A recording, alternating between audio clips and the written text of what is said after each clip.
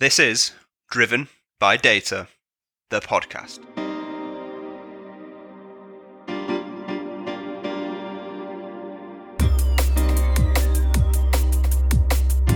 Welcome back to another season of Driven by Data, the podcast, powered by Orbition Group and hosted by me, Kyle Winterbottom. So here we are, season 3 of Driven by Data, the podcast. I'm delighted that you've decided to tune in and rejoin us. We've got some absolutely fantastic content coming your way. So all that's left to say is sit back, relax, and enjoy this episode. Welcome to Driven by Data, the podcast, season 3. Today I'm delighted to be joined by Benny Benford, who is a CDO currently in transition on a bit of a career break, but most people will know him from his time as the Chief Data Officer at JLR, where he's not too long departed. So Benny, thank you very much for joining us. It's a pleasure. Thank you for inviting me.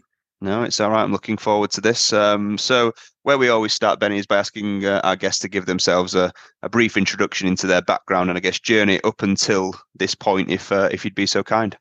Sure. So my background, I started operational research at university, took a bit of time out. Then I started the professional work world, as it were, and was a bit confused because I kind of thought what I'd learned at university seemed bizarrely high tech compared to what I was doing at work. And that's really what's motivated me. So I started off in restructuring in consulting, but asked around and got an opportunity to work with the data team who are doing things a bit more familiar with what I'd studied at university. Then got the opportunity to start up the Midlands data practice, which was brilliant. Back then it was all around tactical BI, but got frustrated. Really wanted to see what data could do at scale. And it's hard to do that as a consultant unless you're a better salesman than I am, because every time you've got an idea, you've got to pitch it. So looked for an opportunity to transition and got lucky, really. I got an opportunity to meet the person who's just made CEO at JLR, was deputy CFO when I met him, and was looking to start up a data team. Got persuaded to take it seriously because I'm really not interested in cars. But he's a really interesting guy and ended up being the best career sponsor I've had, and joined the team with an open goal. Let's see what data can do. Can we start up a data team? A couple of years in, the data team was getting value, and had another interesting conversation with him, which was, well, we've got value from this team. Can we get value from data across the whole organization in the same way? And that's what I spent most of my time at JLR focusing on, is that definition of data transformation. Can we get the whole of the organization to act a bit like a central data team would do? And then recently, as you said, took a career break. A couple of reasons for that: became a dad. So the joke with my friends is I've gone from chief data officer to chief daddy officer. And I also pretty much achieved what I wanted to at JLR, literally down to on the second last day, met with the sponsor, took the original team mission statement and got it signed off as mission complete.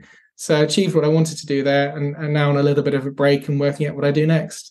Nice. Well, look, there's so much in here that I'm kind of really excited to unpack, because I know that JLR as a case study, as it were, has been, one of the most prominent across the industry, especially here in the UK, right? As a big success story in terms of what you can achieve if you get it right. So I'm keen to unpack all of that. Just talk us through very high level, kind of the career trajectory that you had at JLR, like where you entered and then where you left, and I guess what that you talked about, that mission there. Just talk us through what that was. What did you go in there to achieve once that kind of mission was kind of formulated?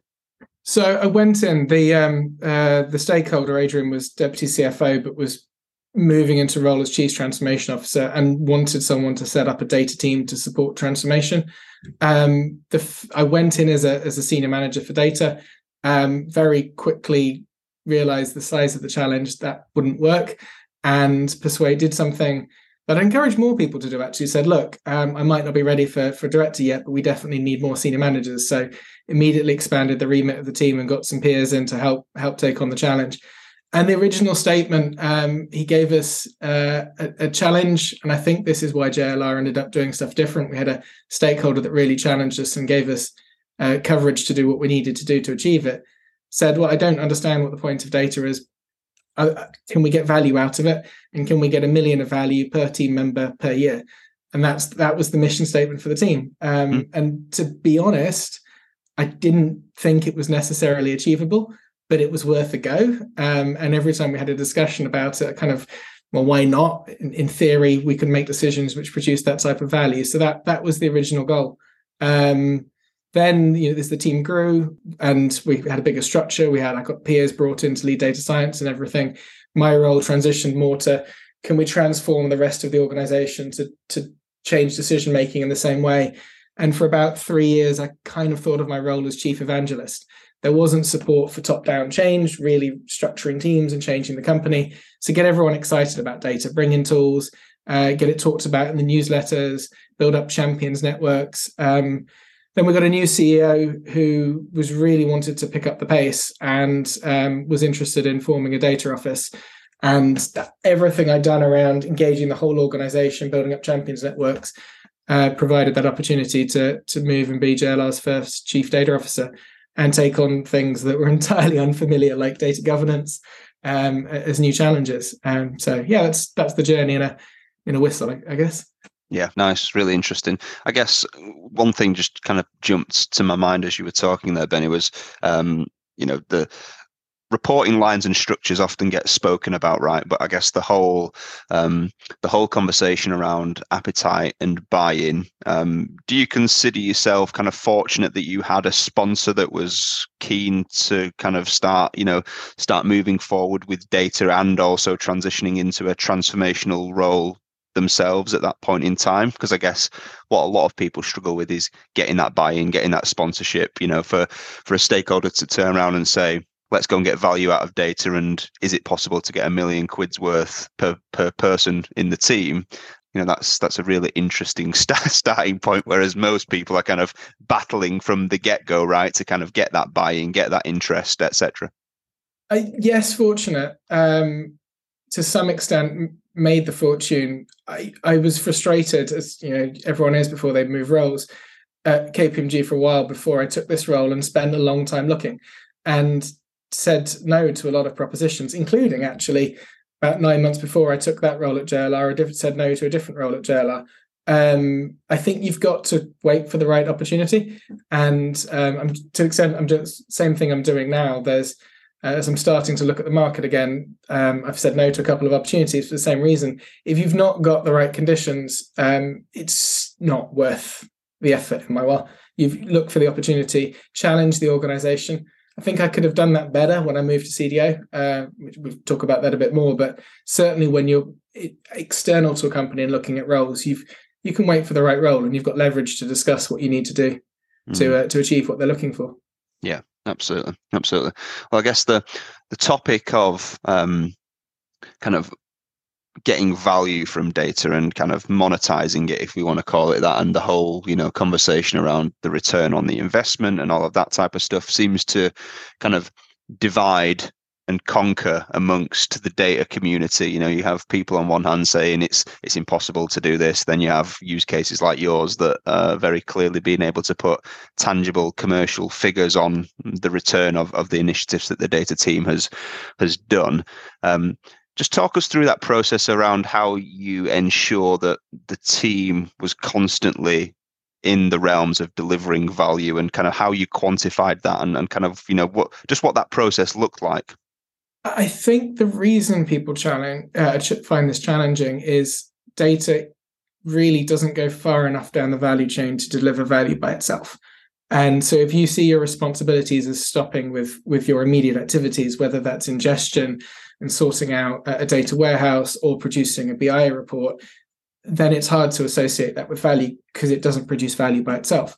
The opportunity we had and where we approach things differently. First, there was a prioritization process for all work that came in to say why and what's it valued. A lot of teams don't have that remit. Again, the sponsor was key for that. I can't imagine there will be many business sponsors out there that if you asked as a team, would you be happy for us to decline work that had zero value, would say, no, I don't want you to do that. I want you to do zero value work. So I'd encourage everyone to look at setting up that kind of process. So we had a process to engage, and then you really form a tension between yourself and the business, because some ideas the business have are interesting, but it's not immediately obvious what value they have. And other ideas, it's obvious the value, but it's not necessarily how it translates. So you produce a new forecast for vehicle volumes, one of the higher return projects that's been spoken about externally. It's not immediately obvious what you do with that. If you've got a buy-in from the sales teams to try and use that to drive down stock levels, then that's a metric, because your stock levels are measurable. A lot of cash gets trapped up in stock. And what I'd really encourage people to do, we were lucky to be in a transformation team, is if you've got a transformation team in your business, link in with them, and they will be the engine for making sure that some of the change happens. It's really hard to be the team that's both doing the technical work and trying to drive the change and drive new processes, deploy things. But if you're not doing that, we've all seen it with BI. There's loads of BI reports that get produced and aren't used, and people don't know what they're for. You've got to challenge people and have your sponsor saying, only do work if you know what it's for, and then agree a metric that measures value. So it's for this purpose, and then we'll measure that, and we'll measure the improvement. Yeah, absolutely. Is a part of this process kind of an allocation issue, do you think, often in organizations, in terms of, as you said, the data, whatever you do with it itself doesn't drive value, right? A decision needs to be made, an action needs to be taken. And often, I think many conversations I've had on this podcast, if a data team helps a sales team to generate £10 million more in sales of a particular product, well, obviously the sales team also wants some credit for that, right? So it's kind of like getting that balance right. How did you address that kind of that challenge? So we had a rough heuristic. So if what the data team had done was just an enabler and nothing more happened, like loading data up and making a database available, 10% of value. If it's 50-50 delivery, 50% of value. In a rare circumstance, the automated decision-making process and you're deploying the solution and doing all the change, 100% of value. Went through a lot of different transformation programs in the time there, and a phrase that got used a lot when talking about measuring value is the goal is to feed the pig, not weigh the pig. So if we come up with a measurement system that means we spend more time debating how we're calculating things and who's getting what, then the system fails. So don't worry about precision. And the other thing, which is uncomfortable, but if you want stakeholders to believe the value, is to get an independent party to be involved in the process for approving it. At different times, it was an internal audit team, it was finance, but that accountability really, really helps. It's not always comfortable, but it means when you're reporting the value to board, you then go, this has been signed off by X. You've got that additional checks and balance in place.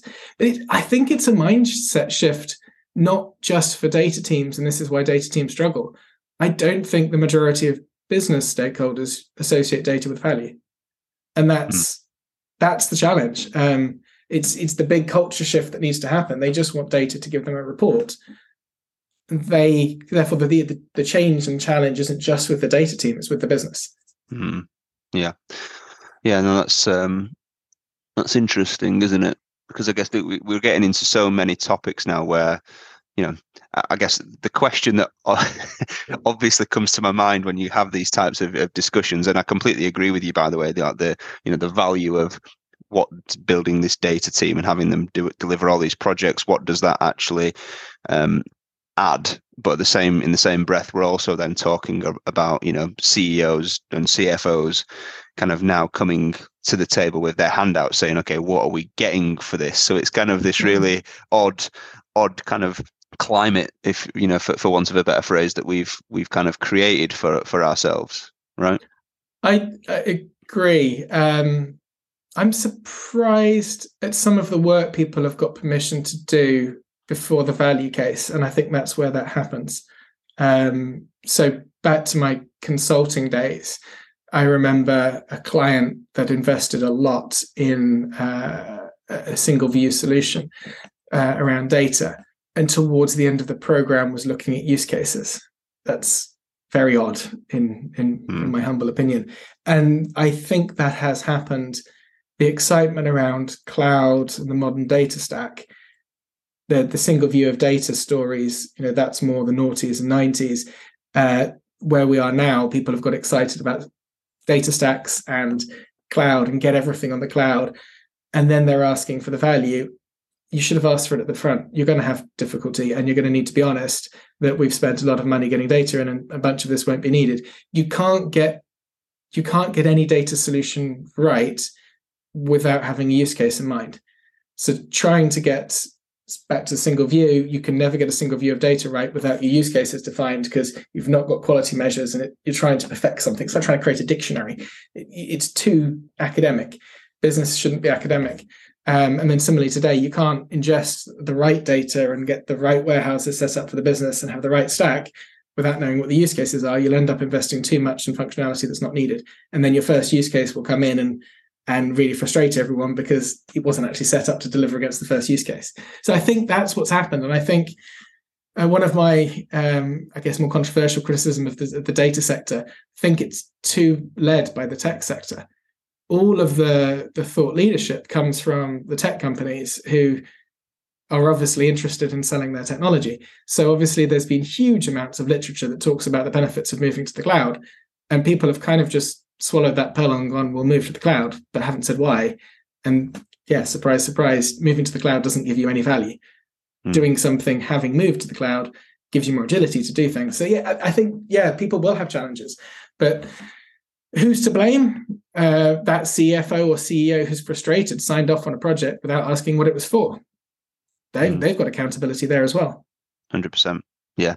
No, I mean, I think there's obviously, many variables to this, but, I've sat in many a meeting, Benny, and kind of, tried to talk business leaders out of the fact that they don't need to build a team of data scientists at this point in time. A lot of this was kind of fueled by, we've heard this great story about this company that had this big AI project that was a massive success, and we're not doing AI, but we should be, so they just jump feet first into trying to keep up with what they think the expectations of them should be, if that makes sense, which is really fascinating. And then you get into this, this exact situation then where they've invested a lot of money, they've built a lot of, different platforms and brought in a load of tools and built a big team, and then everyone's sat scratching their head looking at each other when the CEO comes asking, okay, and what ROI have we got from this? But as you said, it's very rarely strategized at the start of that project as to what the reason we're even doing this for. And obviously, many solutions have been built that are probably fantastic solutions, right? They're just the solutions to the wrong problem, or a solution that's not needed at this time. It doesn't serve a purpose internally within that business. So I guess question for you then now is, how did you go through the process of identifying and prioritizing which things were going to add value, and how did you kind of quantify what that looked like?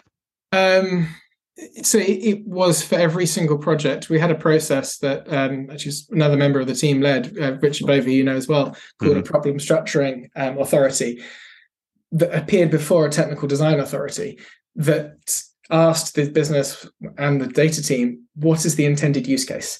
And do we have everything in place to be able to deliver that use case? So, for example, making sort of hypothetical scenarios rather than going to real ones. I did a post the other day. Imagine that the CFO wanted some analysis around the right products to be taking to a retailer, and the data scientists came up with an algorithm and absolutely suggested we can improve the stock that we're selling of, let's just make it confectionery in all of these shops around the UK and Europe. And then you meet the chief commercial officer, and the chief commercial officer goes, great, this is an amazing algorithm, but I really believe in autonomy, and every individual shopkeeper needs to be able to make the decision about what their own stock is. Suddenly the data science team, unknowingly, having made an amazing algorithm, realizes that the amount of business change is much higher, because in order to deploy the algorithm, every shopkeeper in every region needs to approve it, and therefore you're going to need much more BI and storytelling to convince people. You're going to need a whole team of people to engage with all of the shopkeepers and probably the regional managers. It's a hypothetical example, but hopefully people will attach to it. A lot of time, people don't ask. The technical design authority is up there to ask up front, do we know that the problem that we're solving for is technically solvable, and that we're going to approach this in a way that is robust, doesn't have technical debt, repeatable, all of those good things. There isn't a process in most businesses to say, do we have everything in place to deliver all of the business changes needed to get value out of this technical solution? It is something that scares me a little bit, but I'm starting to ask comparisons for, because I've never wanted to go anywhere near ERP projects. But if you look at ERP projects, they have massive change forums in place that involve all of the functions that are associated to make sure all of the teams whose processes are changing are aware, that they've got people to help retrain those teams, that whole side of business change. And that those teams within finance, within purchasing, that are responsible for the ERP are 100% dedicated to the project and to support the project until the ERP finishes. And then you look at a data science algorithm, which might automate a major decision within a business, like a recommendation algorithm. There's no equivalent, but it is the same level of change. All of the functions are going to need to change their processes to take advantage of this new automated decision making.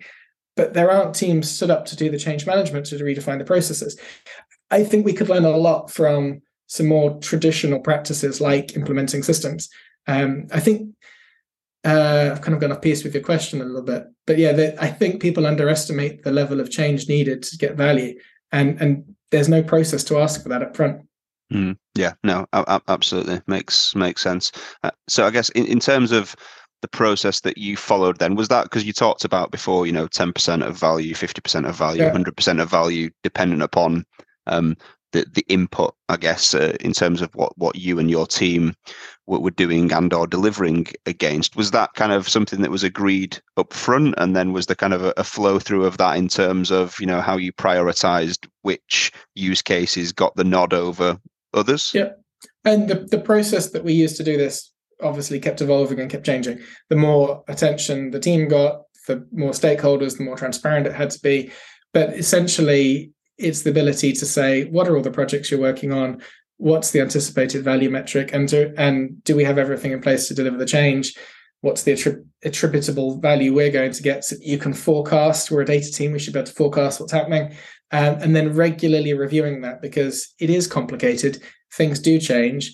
And you do need the ability to press the kill switch and go, this project's turned out to be more complicated than we thought. We actually can't produce a predictive algorithm in this place. The business strategy has changed. We no longer need to drive that metric, and having a regular process to pull the handle. We never ended up with something as simple as this, but the suggestion I'd make is everything should run off QBRs, and you should never be able to commit to a resource to do work that lasts longer than a quarter. So at the QBR point, every team should be able to stop, and you either cancel the project or you commit for another quarter. That the other advantage of that is it helps you identify maybe 60% good enough is good enough, because you've realized that 60% complete, that you're going to get 90% of the value. So you don't need to do 40% more work. You've got a point to stop. Obviously, that's a bit simplified, but that kind of that regular process of reporting all of your projects, resource working on them, projected value, how far away you are, and regularly reviewing that, getting a business stakeholder to agree their responsibilities, it's key. The more accountability you can get, I think the more value will drive. The harder it becomes as well. But in the ultimate example, you should take your highest value projects and try and get them mentioned in the notes that go out to shareholders, because then the market's expecting it. Then you've got real accountability, and then the business will absolutely go and drive the results. But level below that, make sure the board are aware. Level below that, the board members. The more you've got people interested in the project, the more people will be aware of it and telling their teams, "Are you ready for this?" You can't just keep it in a silo. Yeah, 100%. I'm keen to dig into that. I guess before we do that, you talked about earlier, you landed under the, in the transformation organization, and then it kind of scaled across the enterprise. Just give us a high level kind of, bird's eye view of what that looked like in terms of the initial engagement, and then how you wrapped your arms around the entire organization. People and structure, that type of thing. Yeah, and I guess just the journey more generally, because I'm always fascinated by, as an example, where do you start in that situation, right? You kind of sit there going, okay, well, let's do this across the enterprise. And it's like, well, bloody hell, look at the size of our business, right? And I know you're going to say, obviously, you'd do it on the use cases that adds the most value and blah, blah, blah. So this is where I think you actually need two independent efforts and strategies going on. You can't just rely on your project strategy. So your project strategy deploys most of the team. So our first team was 40 people. Roughly 50% of them were graduates. It's a brilliant way to be bringing in energy and new ideas. And I guess 80-90% of that were working on projects. Then there was a small team dedicated to what we call program, which was how do we change the rest of the business. I think where a lot of companies struggle on the broader transformation is changing the rest of the business is actually work that people don't anticipate. It's not, you can't just ask the data scientist and the analyst to run a guild in their spare time and that's sufficient. It's dedicated work that requires a little bit of different skill set. So we had a small program team, which was the team that I ran. Being really honest about this, when I agreed to move my responsibilities to changing to the rest of the organization, I had a conversation with the CFO to say, look, this is an interesting goal. I really like this goal. I don't have a clue how we're going to do it. We was like, well, it's fine, was his response. We both know it's worth doing, and I'm sure you'll find a reasonable way to start this. We started with a survey. We didn't understand the problem. I'm a data person. So we got buy-in from corporate comms to send out a survey to the whole organization. How are you using data? What are you using it for? What is holding you back from getting more value from data? Do you have any ideas about how you can get value from data in your area? That revealed to us that at the time, the community felt that the biggest gap was the majority of teams didn't have access to skilled people. So that gave us somewhere to start. Okay, you weren't telling us it was a technology problem. You weren't telling us it was a data problem. You want skills. And what we set up was a champions program. This was back in 2018. Again, broadcast out to the organization. Let us know if you want to be a data champion. Ran a series of teams meetings for both managers and the people who wanted to be data champions to explain to the managers why it was worth allowing their team members to spend some time on this, and to individuals what would be good for their careers. And we had no budget other than 3 or 4 people at this point. So the kickoff event, when we had 180 champions across all functions and all geographies, so some people were dialing in virtually, I gave a talk about some extreme examples of how people have learned skills by themselves by forming learning groups, and that we were going to give them access to e-learning. We were going to give them tools, Tableau, RapidMiner for data science, and GCP. And then we were going to give them the occasional broadcast event and set them goals, but they would form units to train each other. I think you can do that with the first cohort because they're all people who are really keen and will learn in their own time. We got some amazing stories out of that where on the extreme end, one of the great highlights, someone said, I hadn't been promoted in the last 8 years. I've had 2 promotions in the last 18 months because of the skills that I've got off this. There are lots of people out there who want to learn. And then, again, simplifying it slightly, they all start doing projects that add value. You can't measure it completely. What we agreed was to sample it. So, again, by surveys, tell us what you're doing. The largest projects would go out and get assurance from the manager, yes, we're getting this type of value, and we could report it back. And then occasionally you get projects identified by the community that are so value-adding and so complex that you go, okay, the project team needs to get involved and we need to help out with that. And the point that I would stress to people about this approach is 2 things. Data is relevant everywhere. It's relevant in HR. It's relevant in mechanical engineering. It's relevant in purchasing. And no one can centrally identify what the best opportunities are. So by building this type of network, you get some amazing ideas coming in that we would never have thought of, using data to improve calibration of engines. I'd never have thought of that centrally. And then you work with that. So that was all 2018. 2019 led to this isn't going to go far enough. We need to restructure. We can't just giving individuals skills isn't enough. You need to have teams. A team of 5 people will achieve much more than 5 teams of 1 people because you get data engineers, data scientists starting to specialize. And that formed a real blocking point, and we got stuck on that for a long time because it was asking for quite big change. We did a strategy paper where we went through every function and said, what are your biggest opportunities in data, to try and value the size, the opportunity, and had another very fond memory where we went to the board and said, we think data is worth 1.2 billion per year. If we delivered everything that was possible, clearly we can't deliver everything, but you need to wake up to this, but your teams can't deliver it right now. And we never got a big bang moment where it was like, okay, go form a team in each function. But that whole story of regularly doing champions, explaining to people about teams, sending out the messages, more and more directors took initiative in the functions and did form what we called a spoke, form their own local team. And probably by the time I left, 80% of functions had their own spoke, and some of them had more than one spoke. And the constant messaging, the constant repeating, and eventually we did get funding to really help people train. 700 people by the time I left were on a data apprenticeship program, which is, by our estimates, about 15 to 17% of all data apprentices in the UK. But it wasn't there at the start. It starts off, get people excited, get them in groups, broadcast success stories, build momentum, and eventually show that you need investment and the investment will have returns. You can do a lot for free. Yeah, 100%. But what always fascinates me, Benny, is that of all of the kind of success stories that we've seen in terms of organizations being able to come back and say, we've generated X amount of pounds, dollars, whatever, from getting value from data. I reckon nearly all of them, especially that we've had on this podcast, have talked in some way, shape or form about having some kind of communications strategy and initiative. Yeah. How important and integral do you think that was to kind of, leading you down the path towards success? I know there's many other factors, of course, but really important.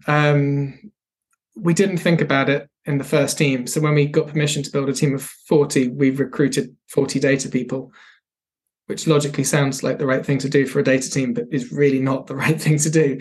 You need different skill sets. And that was definitely one of the bigger lessons I've learned. So when I got sign off to form a data office and made CDO, a third of the team were what we called a data adoption enablement team. And the person we brought in to run that team had, very early on in her career, she'd been an analyst, but most of her career she'd spent on change management. And doing big change programs like rolling out O365 across companies, and brought in an entirely different experience and skill set. I think it's essential. We really need more diversity in the skills to drive major change programs, and that success story, that drumbeat gets everyone in the organization going. You need support from the board to do that as well. And it's a relatively easy request. I think I certainly struggled earlier in my career when I met board members to think, well, what's the request that I can ask them to do? They're very time poor. It's very easy to ask them to use their comms channels to celebrate successes. And it's a very, very powerful thing to do it. When people say, Charlotte in purchasing has been held up as success for what she's done by their board member, it creates that example that everyone else follows. But yeah, the comms is essential. It's the biggest part of change. Yeah, absolutely. And obviously I love the focus around the diversity of kind of skills and experience, and I guess thought ultimately is what it is, right? Diversity of thought in terms of how you tackle these problems, because I think you're absolutely right. I'd say, the large majority of data teams are built with data people, and that's probably why we find ourselves in this situation, right? Because then the whole change management piece kind of comes to fruition once we've realized, hang on, no one's using this stuff. We should have thought about this at the start, but we've not. So but I think more people and organizations are waking up to the fact that if you can get that more rounded skill and experience into your team from the start, there's more likely that adoption occurs, and you start to unravel all of that thing around literacy and culture and everything that comes to that. I know from some of the stuff that you speak about online, there's this notion of a value focused data culture. Just talk us through that, and I guess you've already alluded to some of the stuff that you were doing that started to kind of hold up champions, that that in of itself, I'm sure, started to kind of shine the spotlight on, what data could do, and kind of, start moving the culture towards being a little bit more data driven, for want of a better word. But was there any kind of key focus on, that value focused data culture and how you underpinned all of that? A really simple metric we used. So I'd really encourage everyone to do an annual survey of their organization about data. And a really simple metric was, what is data used for in your area? And the answers, remembering off the top of my head, were we don't use data. It's used for reporting. It's used for efficiencies. It's used to improve profit, to find revenue opportunities, to improve customer satisfaction, things like that. Without going into the numbers, I couldn't even remember them specifically. I was really surprised the first year we did it, how many people said data's for reporting. That's not for something. That's a starting point. What's it for? What's its purpose? A report isn't for something. And I think the value culture is really as simple as that. It's when someone, whether it's a director asking for some work to be done, an analyst who's asked to do something, do they know what it's for? And if the answer is it's for a report, even if the answer is it's for the CEO, that's not a valid answer. That's not a purpose. But they need to know the purpose. And there's multiple benefits to this. It helps you to stop work that doesn't add value, because it gets people to question things. Hopefully you give your analysts something. We tried at JLR through comms was to encourage analysts to say no to work if they didn't know what it was for. And second, if the analyst is aware of what something's for, they might find a better way of achieving that aim than the original stakeholder, because they can see things from a different perspective, because they've got the data and they can query things in different ways. And I think you can look at data culture in all sorts of ways, but the fundamental thing is, what do people think data's for? And if they think it's for reports and for individuals, that's not value adding. If they think it's for, and the for might vary massively. It might be for an HR team improving employee satisfaction. That's a perfectly valid measure, but it needs to be an outcome that at board level, someone would agree that's a metric that we need to be improving. I couldn't agree more. I think I've had this conversation numerous times. If I think about, the wants, needs, and desires of the data community as a whole, especially, the practitioners, the doers, the people that are doing things day to day, analysts, engineers, scientists, whatever the case may be.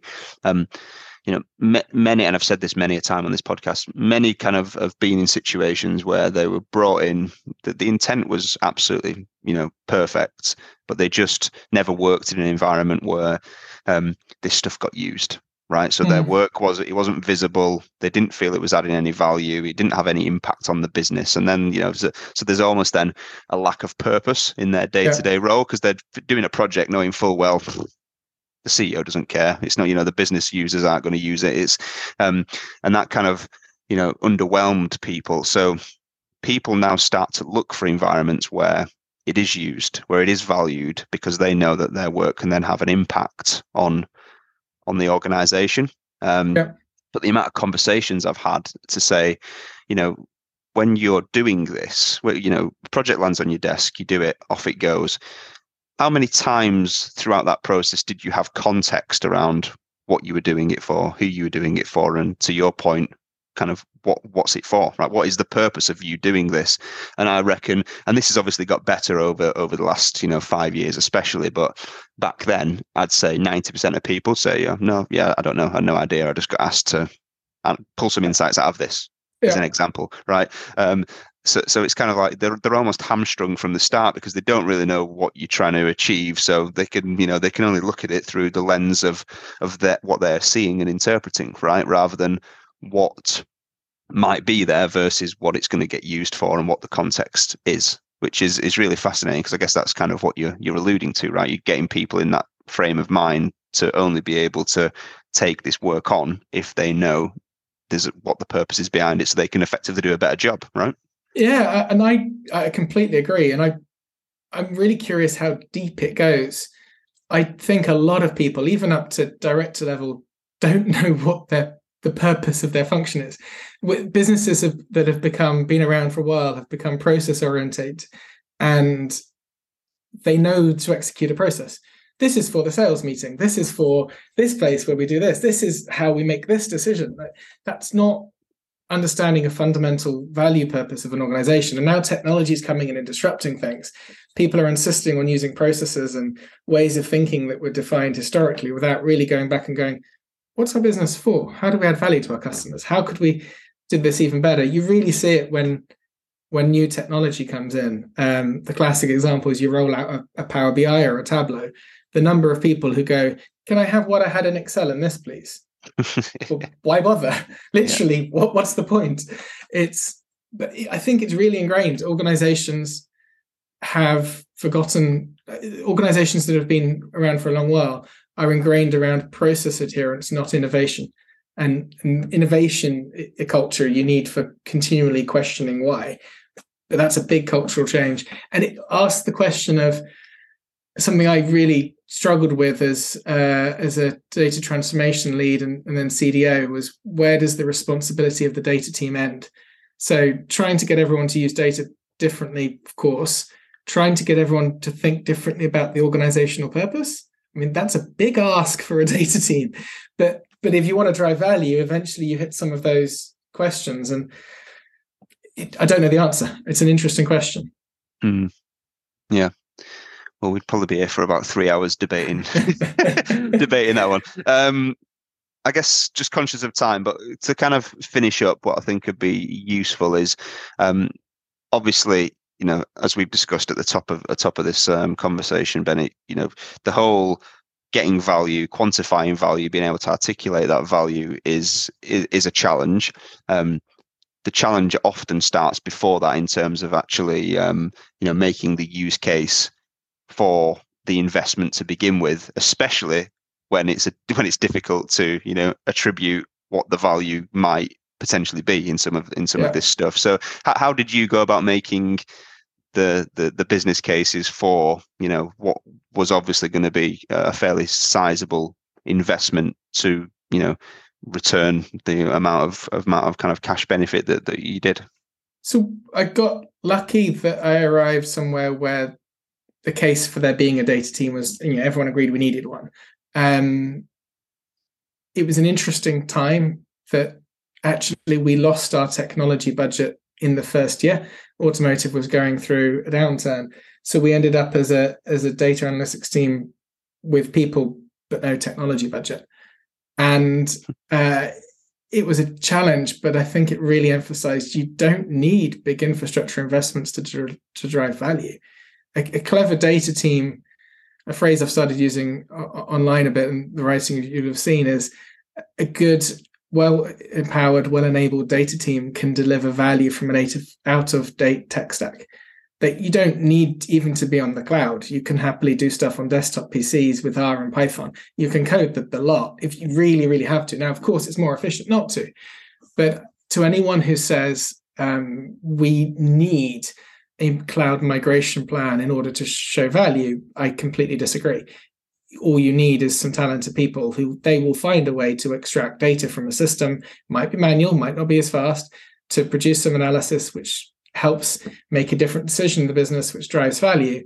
You can do that for quite a while before it's becoming a blocker to value, and it slows value down. So I don't think you need.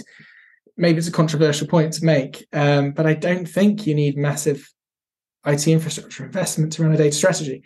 Certainly to get one started, and certainly for the first 2 to 3 years, it's beneficial. For sure, but you don't have to have it. It will help you go faster, but you don't have to have it. And there are some advantages to not having it. It will make you think a lot harder. The second you get given a big infrastructure project, you've got opportunity cost, right? So you've got your cloud migration. You've still got the same amount of resource. So you've suddenly put 15 data engineers on shoving data into the cloud. Well, that's not adding any value. So you've got 15 less people to go and add value because you've accepted an infrastructure project. I think it's better to start off without the big infrastructure. That's really interesting, because I think, if you think about the bulk of data analytics projects that are currently, being ran right now, the bulk of them are data technology projects, right? They are infrastructure projects to be gearing businesses up to start getting value from it at some point in time. But they're not getting value from it now because they're just building the infrastructure to be able to do that. And then, yeah, I think, but the interesting thing is it still falls under the banner of data, right? So then the CEO comes back and says, well, we've just paid X about £1 million to go to GCP. So what are we getting from this? And it's like, well, hang on, we've not actually started yet.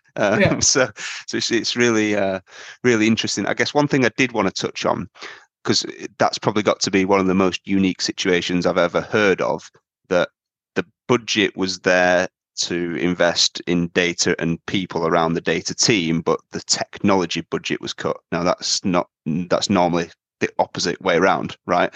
Could you just give us a bit of insight into kind of why that was?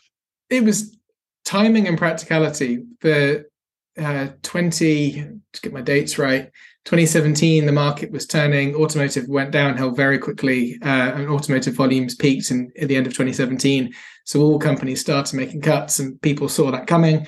The classic, any company that's been growing for too long gets a bit too profligate with the expenditure. So the people budget had been signed off, and we were recruiting. It was hard to turn the tap off. It was very easy to turn around and say, do you need the technology budget, given that there's massive teams out there with technology budgets, use theirs.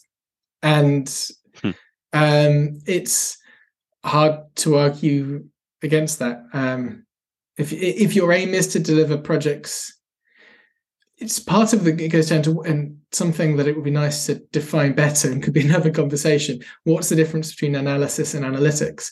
You can get value from analysis, which can be entirely desktop based and just crunching some numbers and saying these are unprofitable products, these are unprofitable customers.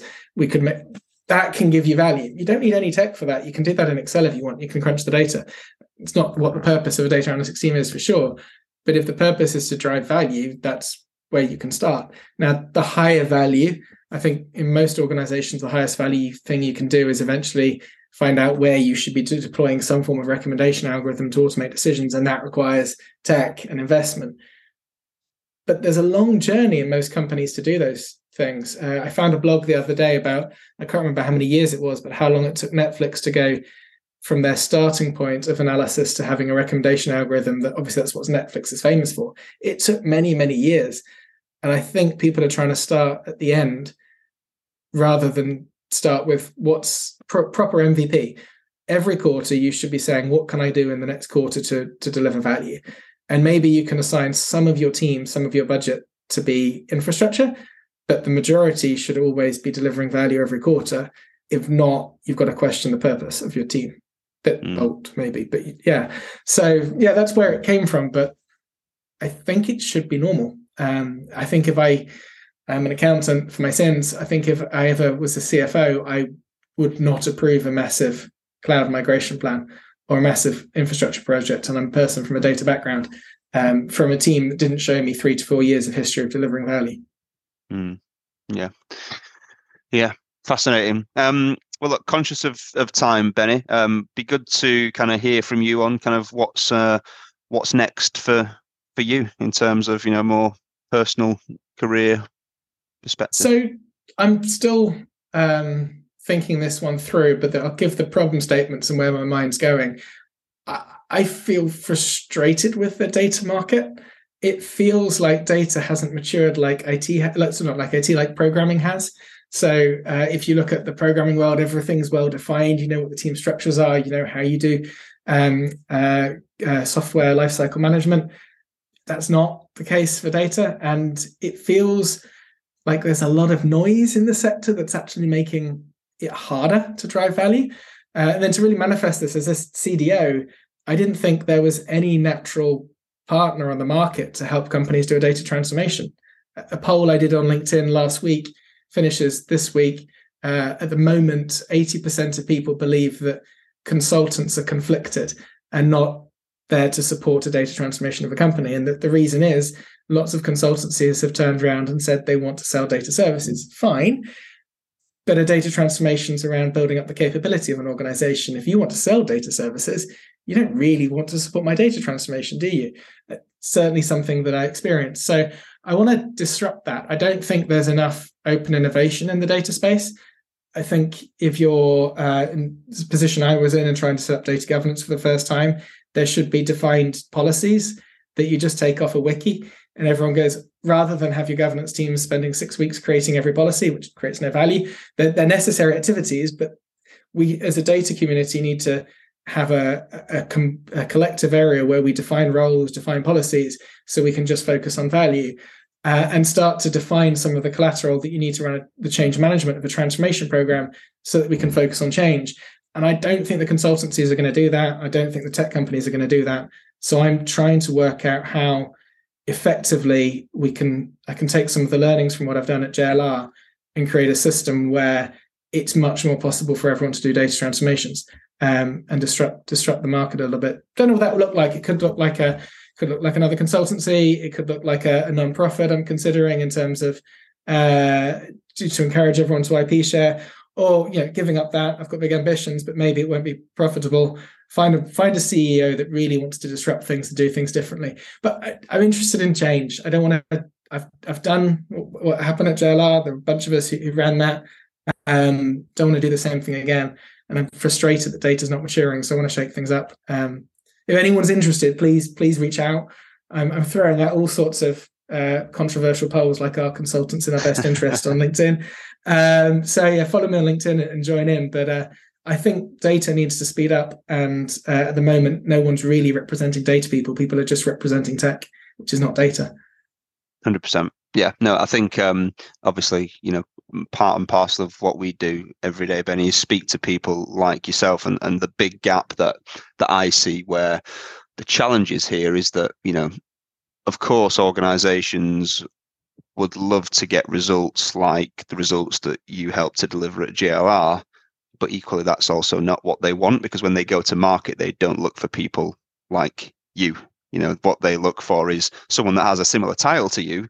But then, the shopping list of technology skills is, Python, GCP, Spark, Kafka, whatever. And it's kind of like, it's everything almost feels a little bit like it's just infrastructure led at this point in time, rather than value led, which I think is probably, when you boil it all down and strip it all back, that's why there's a lot of challenge. And there's people like yourself out there that have done, things like what you've delivered that are very frustrated because, they're having conversations around, well, we can generate value that's worth X amount of hundreds of millions of pounds.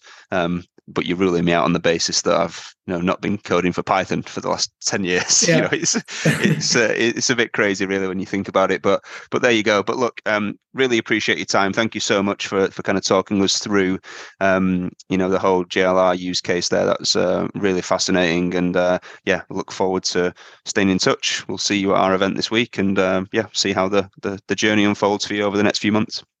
Yeah, look forward to seeing you later in the week. Thanks again for the chance to talk, Carl. No problem. All right, speak soon. Cheers. That's it for this episode of Driven by Data, the podcast. I hope you enjoyed it. I'll be back next week speaking with another thought leader from the world of data and analytics. Until then, please follow Orbition Group on social media if you've not already done so, where you'll be able to subscribe and therefore be made aware of the podcasts as they arrive. And please share, like, and leave reviews so that more people from our industry get to hear and benefit from these too.